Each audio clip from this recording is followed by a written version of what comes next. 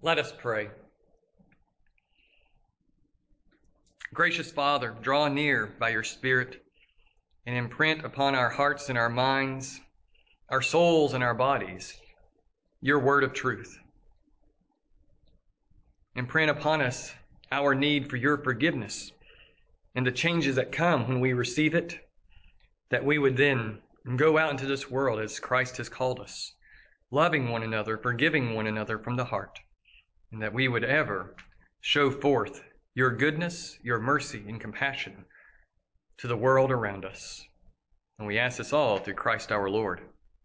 Amen.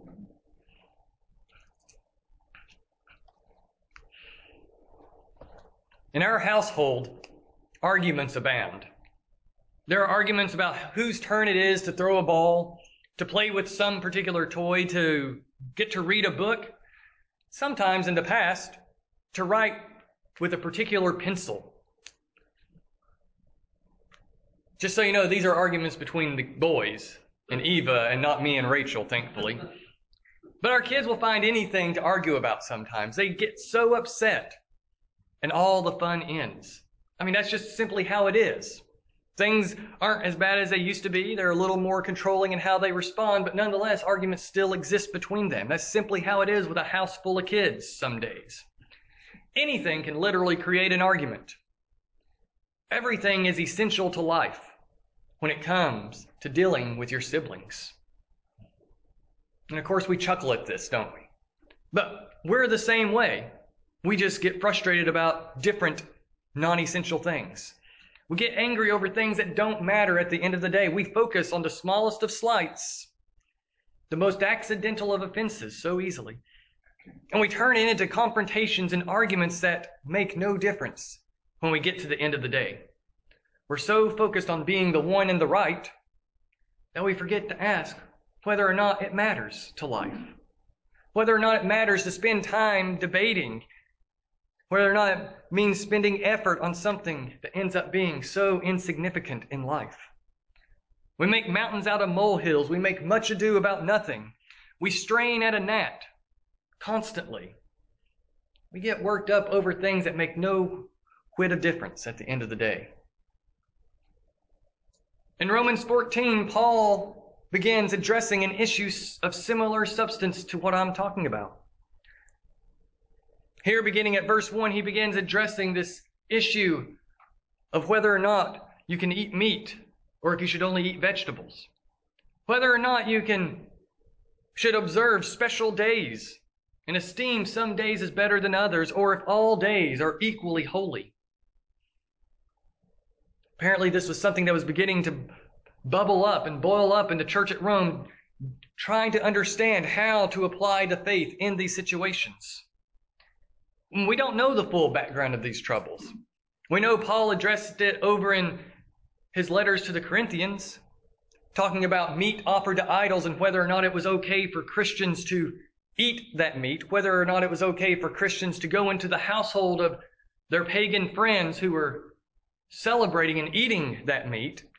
And wrestling through that issue here, we're not sure if it's about meat offered to idols or if it's more about whether or not that meat was kosher, if it had been killed the right way, if it had been drained the right way, and therefore able to be eaten according to Levitical laws.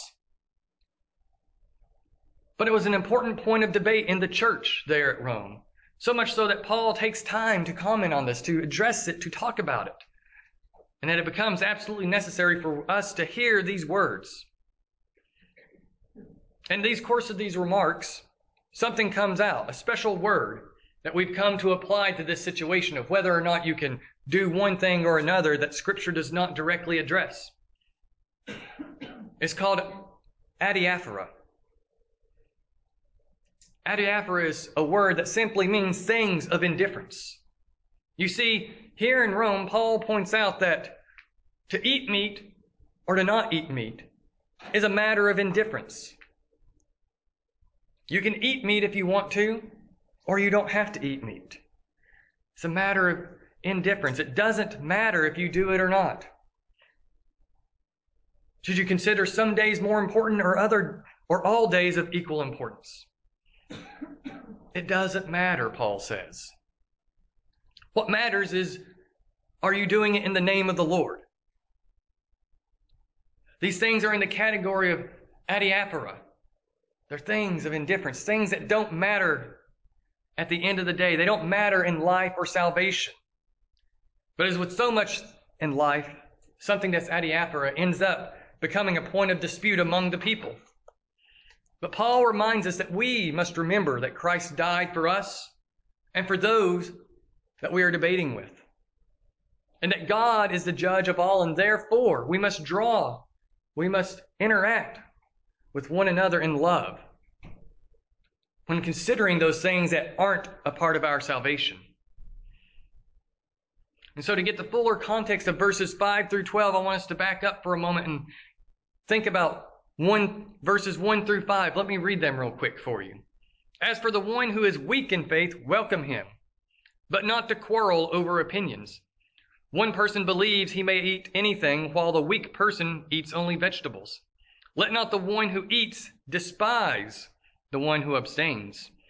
And let not the one who abstains pass judgment on the one who eats, for God has welcomed him. Who are you to pass judgment on the servant of another? It is before his own master that he stands or falls, and he will be upheld, for the Lord is able to make him stand. See, this is an issue between the strong and the weak that Paul brings up here. What does he mean by strong and weak? When he says one who is weak in faith, does he mean one who has hardly any faith, that just has a tiny little bit of faith, that isn't very mature in their faith when it comes to trusting Christ for their salvation? Is that what he means by weak? And is the strong one the one who is never doubting Christ, the one who is able to see Jesus working in all situations, the one who has a trust upon the rock that can never be shaken, that can never be bothered? Is that what he means by weak and strong? No, it's not, actually. What he's talking about when he talks about the strong and the weak, he's talking about those who understand the gospel more deeply than others. The strong are the ones who grasp the depth of how the gospel is applied to all of life, to the larger parts of life that we don't often think about. And the weak are those who still have a stricter conscience when it comes to certain things that they had been forbidden to do, to certain things that they knew in some situations weren't appropriate, and so they apply that rule to everything, not recognizing that the gospel allows them to make distinctions in those situations. It allows them to separate themselves from certain situations, but it also calls them to step into certain situations. It's not a critique of whether or not they deeply trust Christ or not. In fact, the entire assumption that Paul is making here, that these two sides are all siblings in Christ. They are brothers and sisters in Christ. All of them have truly trusted in Christ and believed the gospel that Paul has presented to them, this gospel of justification by faith in Christ alone. And so the strong and the weak is not a critique of the depth of faith, the depth of trust in Christ. Because after all, we've known people who had a rock-solid faith, who could not be shaken no matter what happened around them, and yet, on certain non-essential issues, they wouldn't budge. They were stuck and would say, you can't do that. That's not allowable, because that's not how we've ever done anything. But yet, they were someone who just understood and applied the gospel into their lives in such deep ways that you couldn't quite step back and figure out where that disconnect was coming from. And we've met those weak brothers or those strong brothers who sometimes don't have as much faith as we were expecting them to have.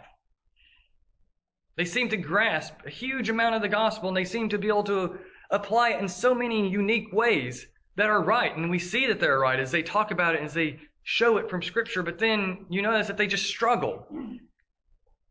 They struggle with their faith, and they fall into little sins here and there, and they get discouraged real easily, even though they've grasped the depth of the faith. And so the strongness and the weakness is about the understanding of the extent of the gospel, not about the depth of faith that these individuals have. It's also not about Jews versus Gentiles. It's easy to think of it as that because we hear about meat being offered to idols over in Corinthians and assume that's exactly what's happening here, or that it's all about abstaining from meat that hasn't been butchered correctly, that wasn't butchered by a Jew, and thus abiding by the kosher laws that God has put into place. I'm sure there were some Jews on both sides of the issue. After all, Paul would say that he was one of the strong in this argument. And he himself is the Hebrew of Hebrews, the Jew who stands above all Jews and how he understands and has kept the law in the past. And yet he says some of these things in the law don't matter anymore. They don't apply to our everyday lives. These ceremonial things, these aspects of how to run society and how to punish certain sins and certain law breaking, those things don't apply to us. The moral law still applies, but in these areas of dealing with meat and dealing with which days we need to observe as special holy days, those are indifferent things that we can work through and we can make decisions about together without despising or judging one another. Because after all, Paul does remind us that the strong are despising the weak. They're looking down on them. They're being embittered toward them for limiting the Christian freedom that they've discovered in the gospel. And then the weak are turning around and judging and condemning the strong because they see them as pursuing sin and doing things that are inappropriate for Christians to be doing. And so they judge them and condemn them. And Paul says, stop it. Christ has died for all of you. Christ is the master of each and every one of you. Who are you to judge or despise your brother in Christ? In so many ways, Paul is just wailing on these people for not recognizing the depth and application of the gospel for them as individuals in their community. And these strong and the weak, they're debating about eating and honoring that I've been talking about so much already. They're ripped up and concerned about whether or not they should eat meat, with some eating meat and some not. Again, probably because of aspects of idolatry, aspects of kosherness. Whether or not it's okay to eat things that aren't butchered correctly according to Jewish custom, according to Levitical law. The idea of honoring special days. Whether or not they should still maybe pursue and follow Jewish festival days and hold those days in higher honor in their daily lives. Or if all days are equally honorable and holy. Is that what they should do?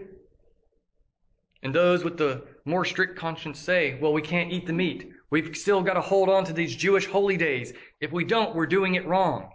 You're required to do that. You need to do that. Whereas those who have the stronger understanding of the faith don't have as strict of a conscience and say, no, it's okay to eat meat. It's okay to see every day as equally holy, and that we don't need to pursue these special Jewish holy days, these special Jewish festivals, the special days of fasting that the Jews have. We can give up those things and pursue the Lord Jesus in the places where He has put us and desires us to be.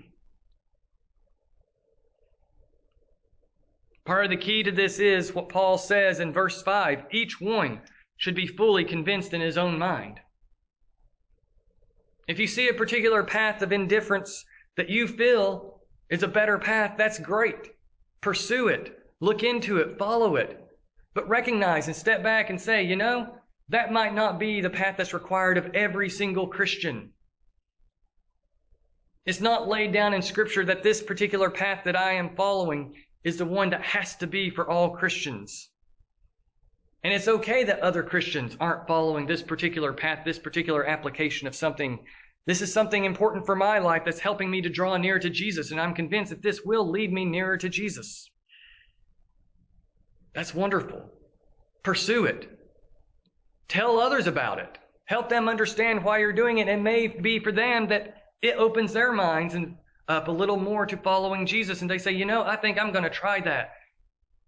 And let it be an aid for my faith, though it's not a requirement. You see, much of how we worship as Anglicans, I think, falls into this category of adiaphora. They are things that the church has chosen to do in the past that have been extraordinarily helpful. This way of worship, this using written liturgy, this using written prayers, it's been done since the beginning of the church. And it has a deep pedigree going all the way back into the Old Testament days. Old Testament days where they read the Psalms throughout the week as part of their worship as prayers, written prayers for them. And so it's grounded in Scripture in that way, but Scripture never says, okay, you've got to have 5 written prayers in every worship service. You've got to make sure to sing the Te Deum Laudamus once a day, and you've got to make sure you read the Magnificat every evening before bed. Oh, and don't forget the Song of Simeon when he saw Jesus as an infant. You've got to say that too. Scripture doesn't command us to do that. But the church, over the long haul, over nearly 2,000 years of worshiping, recognizing the need for these patterns, recognizing that these are important things that have helped the church draw near to Jesus, has made them part and parcel of worship, made them part of the life of the church in such a way that some could never imagine letting go of those things. That would be equal and tantamount to denying Jesus. But there's many Christians who don't have that kind of strict aspect as part of their lives. And wisdom has led them in a different direction in how they structure their worship and how they choose to come before God and bring Him honor. They pray extemporaneously and eschew any idea of writing prayers down. They might only read 4 or 5 Bible verses in their worship service and then spend an hour and a half expounding on those Bible verses and drawing from them everything that they can. They come together and they feast in their fellowship hall on a regular basis in order to draw near to each other and to know each other better as part of their worship. We can sit there and be super critical of them not having some of the depth that we have in our worship, of how our prayer book is connected so deeply with various passages of Scripture and how it just brings Scripture out in our worship and turns, in a way, all of Scripture into prayers before God. And that it has shaped and molded our lives in ways that other way of worship could never help us. But neither way is the absolute foundational requirement for faith and life and salvation. One can help some better than the other. But I'm Anglican because I'm convinced that the way of the prayer book, that way of living, is the best way to follow Jesus. I've been convinced in my own mind, and those of you who are here, I think, have also been convinced in your own minds that this is the best path for following Jesus, and we can tell others about it. We can share the wisdom we've gleaned. We can help them understand, help them recognize the differences in eating and honoring that we do in our worship that's different from them, and maybe help them see, hey, this is a good path to follow. There's wisdom in surrounding myself with this prayer book and this tradition that has been brought down and given and handed down from generation to generation to generation for nearly 2,000 years. Not the prayer book itself, but many of the liturgies are upwards of 1,500, 1,600 years old. And that we've brought it together. It was all brought together for us to lead and guide us in worship. But the problem is we become confrontational. We become people who want to dispute and argue about which one is required. And so we move into judging and despising our brothers and sisters in Christ. We look at those who abstain and despise them and mistreat them and look down upon them. And those of us who do abstain look upon those who refuse to abstain. We look at them in their sin and we accuse them of sin. We judge them and condemn them and tear them down and tell them that they are sinning against God Himself. Instead of stepping back and asking, is this an essential part of faith and life?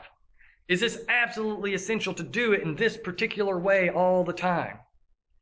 That's the question we have to ask constantly in things that are adiaphora. Is this actually essential? Or is it helpful? If it's helpful, yes, let's have a discussion. Let's have some lively debate about it. But let us not move into the place of judging and despising one another for coming to a difference of view on a non-essential aspect of the faith. For Paul reminds us in verse 7, for none of us lives to himself, and none of us dies to himself. For if we live to the Lord. And if we die to the Lord. So then, whether we live or whether we die, we are the Lord's. For to this end Christ died and lived again, that He might be Lord both of the dead and of the living. See, we don't pursue judgment and despising of others, of other believers, because of a difference of opinion on non-essential things, because Christ is the Lord of all of us. He has died for us, and we have been drawn by His Spirit into the faith. And so on these particular things that are adiaphora, we can have a difference of opinion. It's not that we agree to disagree, because we're not really disagreeing. We're simply saying this one thing is not essential, and therefore there's freedom, there's liberty to do things a little differently.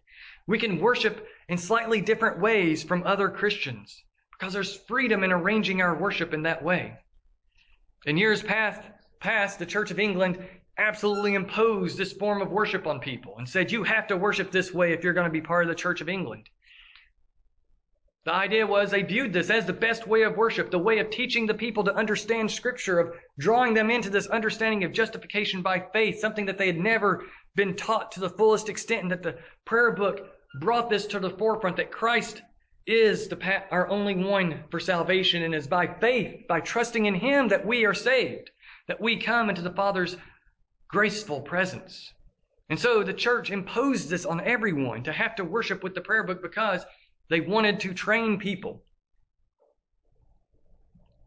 But in some ways, they overstepped what they should have done.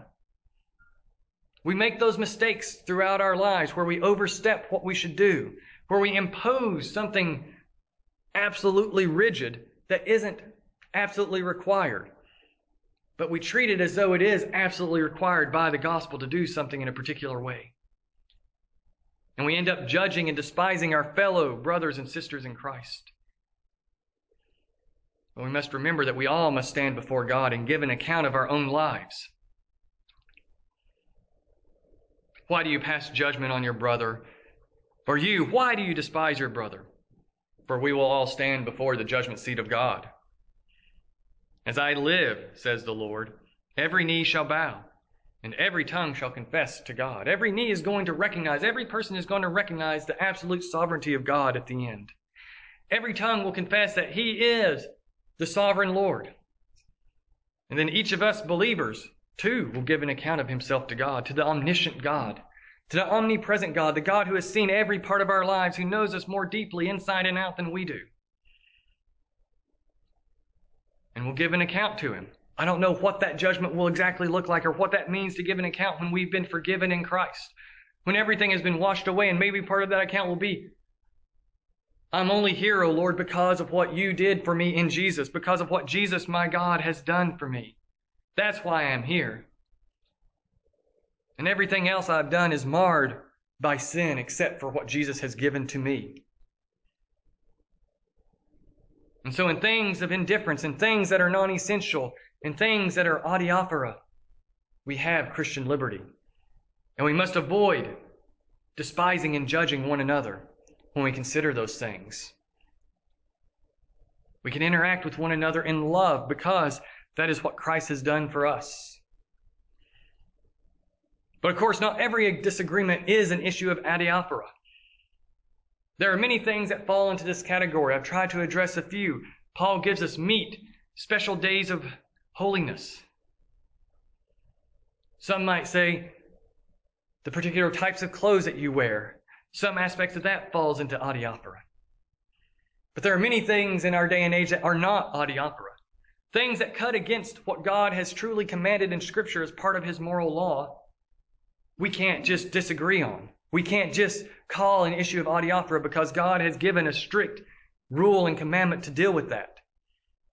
Just as the early Christians lived in a culture that rejected the commandments of God,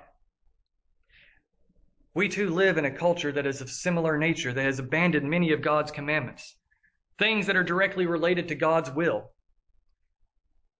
Things that are directly related to His 10 commandments, His moral desire for us, are never areas of adiaphora. The book of Acts says that that the Christians viewed all things in common, that they held all their possessions in common with one another. Would that mean that a believer could go in and just start taking whatever he wants back to his house from everyone else and say, well, it's my right, I have the stronger conscience here?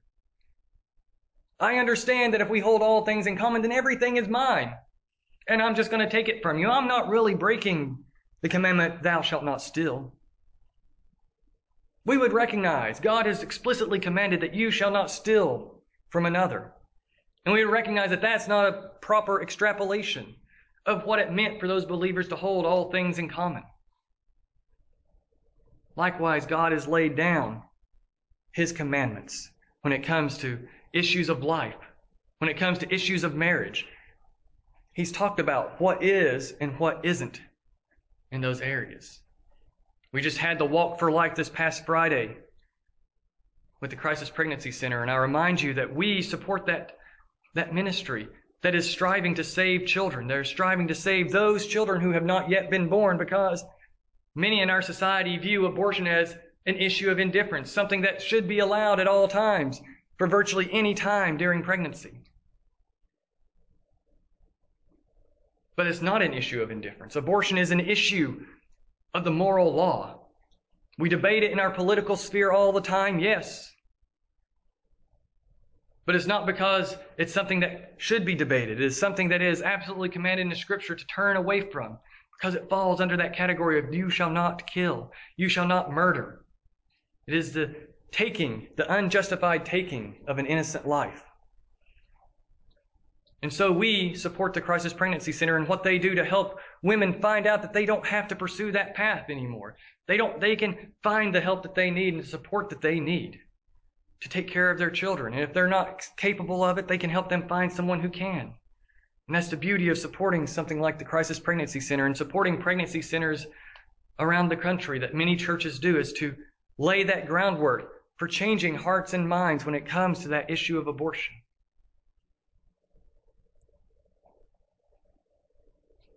And so we recognize that there are commandments of God that are absolute and remain throughout Scripture for all of time. That yes, there are things that are adiaphora where Scripture doesn't give us clear witness, where Scripture doesn't say you have to do it this way. And it's okay for the church to debate about those things, to do things a little differently in areas that Scripture does not address. But in those things where Scripture is clearly addressed through the commandments, through the moral law, those are a whole different category that remain the standard for the church to this day. They remain the standard for how one lives a Christian life, to help them identify what is sin and what isn't truly sin, so that they can confess to God. The reason the moral law is so important is it tells us the path that God desires of us. And if we strip away the moral law and make it all adiaphora, then we never sin anymore. Then we can't sin if the moral law doesn't remain in force, because there's nothing telling us what is right and what is wrong anymore. If everything became adiaphora, then there's no more sin and there's no need for Jesus. But the moral law is not an area of adiaphora, because it's a reflection of God's will and of His eternal nature for us. He has told us how to live in those areas. And we are called to confess our sins in those areas and receive the forgiveness that Jesus has bought for us on the cross, that we can turn away from sin. We can turn and confess those things that we have done wrong, regardless of what they are. Repent of them and turn back to Jesus and seek after Him and know His forgiveness and be changed by that forgiveness, by the transformation of His Holy Spirit that will guide us in love to pursue the salvation He has placed in us for us to have. In the name of the Father, and the Son, and the Holy Spirit. Amen. Amen.